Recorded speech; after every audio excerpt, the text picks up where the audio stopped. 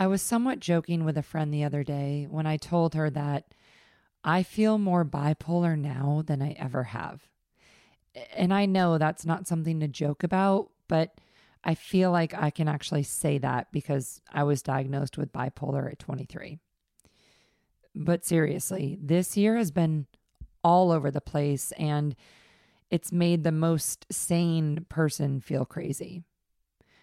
When the coronavirus first hit the US, I felt like I had good weeks and bad weeks. And then about midway through the year, I felt like it turned into good days and bad. And now I literally feel like every moment of every day is up and down. Like I'm on a roller coaster, and just like my teens when I was diagnosed with depression, nothing tragic has really happened to warrant these emotions. And I know that there are so many people worse off than I am. And with that, I'm reminded that my mental health will always be a challenge for me. But now more than ever, over the last 6 months, I've really had to put into practice everything that I've learned, everything that has worked for me over the past 20 plus years to now keep me in a mostly healthy state. So if you haven't listened to the very first episode of this podcast, you might want to do so that this episode makes sense. I'm Megan Armstrong. Welcome to Life 6 Feet Above. 6 Feet Above was created when I started to share my story of spending 16 years wanting to be 6 feet under to now living a life full and happy 6 feet above. The more that I started to talk about my journey, my struggles, and my past, the more I realized people were genuinely interested and not judgmental at all, which is what I'd feared for so long. In fact, other people wanted to talk about their story as well, and for some reason they trusted me to do so. So the 6 Feet Above podcast is my way of helping to share other people's stories, finding out what works for them to create a life of happiness. Before we start this episode, I want to let you know it has some explicit language and some very serious subject matter. It may be triggering or sensitive to certain people. Please listen with discretion. I've decided to wrap up season 2 with a solo cast, which means it's just me on this one. But before I get into my personal struggles and reflection of 2020 so far, let's start with some statistics. So today is August 27th, 2020. And so far, I've interviewed a total of 20 people on the 6 Feet Above podcast. 20 men and women of different color, of different nationalities, and all walks of life. 20 people with different stories, different struggles, and different inspirational ways that they have worked through some of the hardest moments of their lives. You want to know how many people have listened? As of today, 10 p.m. on August 27th, there have been 12,022 downloads, which means these stories have been listened to over 12,000 times. You know what that tells me?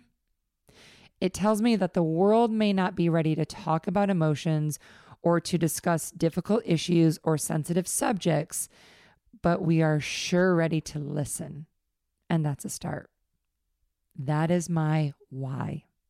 First off, I want to thank those 20 guests who have been so brave to share their stories, because let me tell you, it is not easy to lay your darkest days out there for the world to see. But ask any of those 20 guests, and I guarantee you they will say it has been incredibly healing.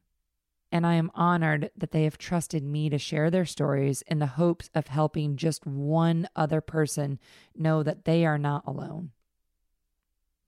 Secondly, there will be a season 3. It probably won't launch until 2021, but hey, that's not too far away. My goal for season 3 is to add this podcast to YouTube, to create an in-home studio where I record video and audio, to build an interactive site to connect with listeners, but most importantly, to keep the authenticity of my guests' stories, struggles, and raw emotion with a little added lifestyle flair. We all have a story. We all have a past, but what we do with it matters the most. And your story lies within your struggle. Lastly, I'm about to get really vulnerable. And if you followed me or you followed my story, you know that I always tell the truth. I'm an open book, and I think that's why people trust me, and that's why people can relate. Because years ago, I stopped caring what other people think. And let me tell you, that's incredibly freeing. 22 years ago, I was diagnosed with depression. I wanted to die. For years, I literally prayed to God to just take me in my sleep. I was raised Catholic, and at one point, I stopped believing in God because he never answered that prayer. But now I know that he had other plans. For 16 years, I struggled with depression, then bipolar, eating disorders, a ton of shame, guilt, embarrassment, and hatred. I had to learn why those things were showing up in my life in order to address them and change the way I was living, because it was exhausting to go on any further the way that I was. It took several years of counseling, therapy, medication, self-help, but most importantly, self-discovery. Because how do you change something if you don't know what is actually happening or why you're feeling that way or what caused it? If we simply blame someone else or we blame the outside world for our circumstances or the way that we feel, then the way that we feel will never change. I saw something on Instagram the other day from a pediatrician about the long-term COVID consequences and how we should be afraid of the psychological effects it has on children. This is what the Instagram post said. Kids are now plagued with anxiety and fear. Kids' fears stem from parental fears. Kids do not know how to be afraid unless we, the parents, make them afraid. They interpret the world through our eyes. They're already living in a universe that is out of their control. Now their routines and their day-to-day lives are disrupted. This is very difficult for children. Well, no shit. 2020 has been difficult for most humans regardless of age. And I'm not downplaying the psychological effects on children. Don't get me wrong. But what if, instead of fear, we looked at this as an opportunity? An opportunity to teach our children about how to take control of the things that they can, how to deal with the emotions that arise from the things that they can't. Teach them that emotions are real, that sadness, grief, pain, sorrow, happiness, joy, these are all parts of life, and we're going to have to deal with these emotions until the day that we die. That no one's life is perfect, even if Instagram says so. Of course, we want to shelter our children. We want to protect them from pain and sadness and give them the best lives possible as they grow up. I get that. But is this just setting them up for failure when they turn into a teenager or enter their 20s?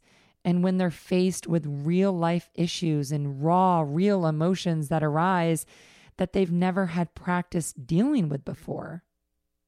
Are we setting them up for failure? This brings me to my next point. A week ago, I was talking with a friend about how difficult this year has been for all of us. And I told her that I'm actually grateful to have already had practice with a lot of these emotions before. She looked at me confused for a moment, and then she said, "Wow, practice is actually a really good word for it." To be honest, I've fallen back into some old habits that I'm not proud of. And at first, I got really down on myself for letting myself get to that place again. But then I took the advice I always give to others, and that is grace. Have grace and compassion and understanding for yourself and what you're going through. Stop the judgment, stop the blame, because that's not going to make any change. Feel the emotion. Let it happen. Let it live. Let it exist. But then take the steps to make sure it doesn't take over your life completely. Take responsibility. Ask for help. And do the work.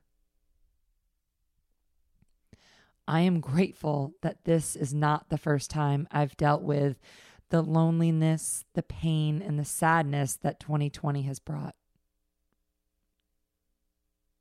Because throughout the last 22 years, I have learned how to cope with these emotions, and I've learned what works for me. Granted, I'm still very much a work in progress, but the old me 10 years ago would have completely spiraled trying to get through this year. And I won't go as far as saying I'm incredibly happy right now, but I'm coping and I'm moving forward. And if you ask me, that's a win for this year. But for many people, this is the first time in their lives that they're dealing with these heavy feelings, and my heart goes out to them.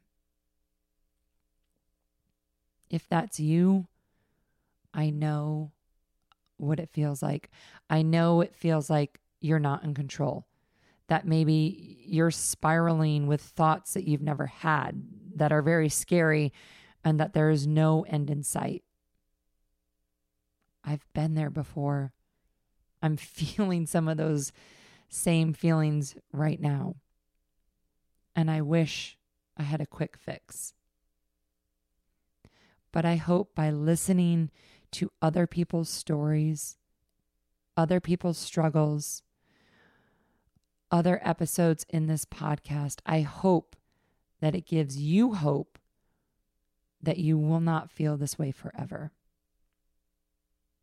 I hope these episodes give you concrete examples of what has helped other people get through the worst moments, years, and decades of their lives. And I hope that it inspires you to do the same, because you were put on this earth for a reason. And as Andy Dufresne says, hope is a good thing, maybe the best of things, and no good thing ever dies. Thank you for listening, for supporting, and for sharing in my venture to bring the 6 Feet Above podcast to a bigger, broader platform. Because let's face it, after this year, the world needs this now more than ever. I'll see you in 2021.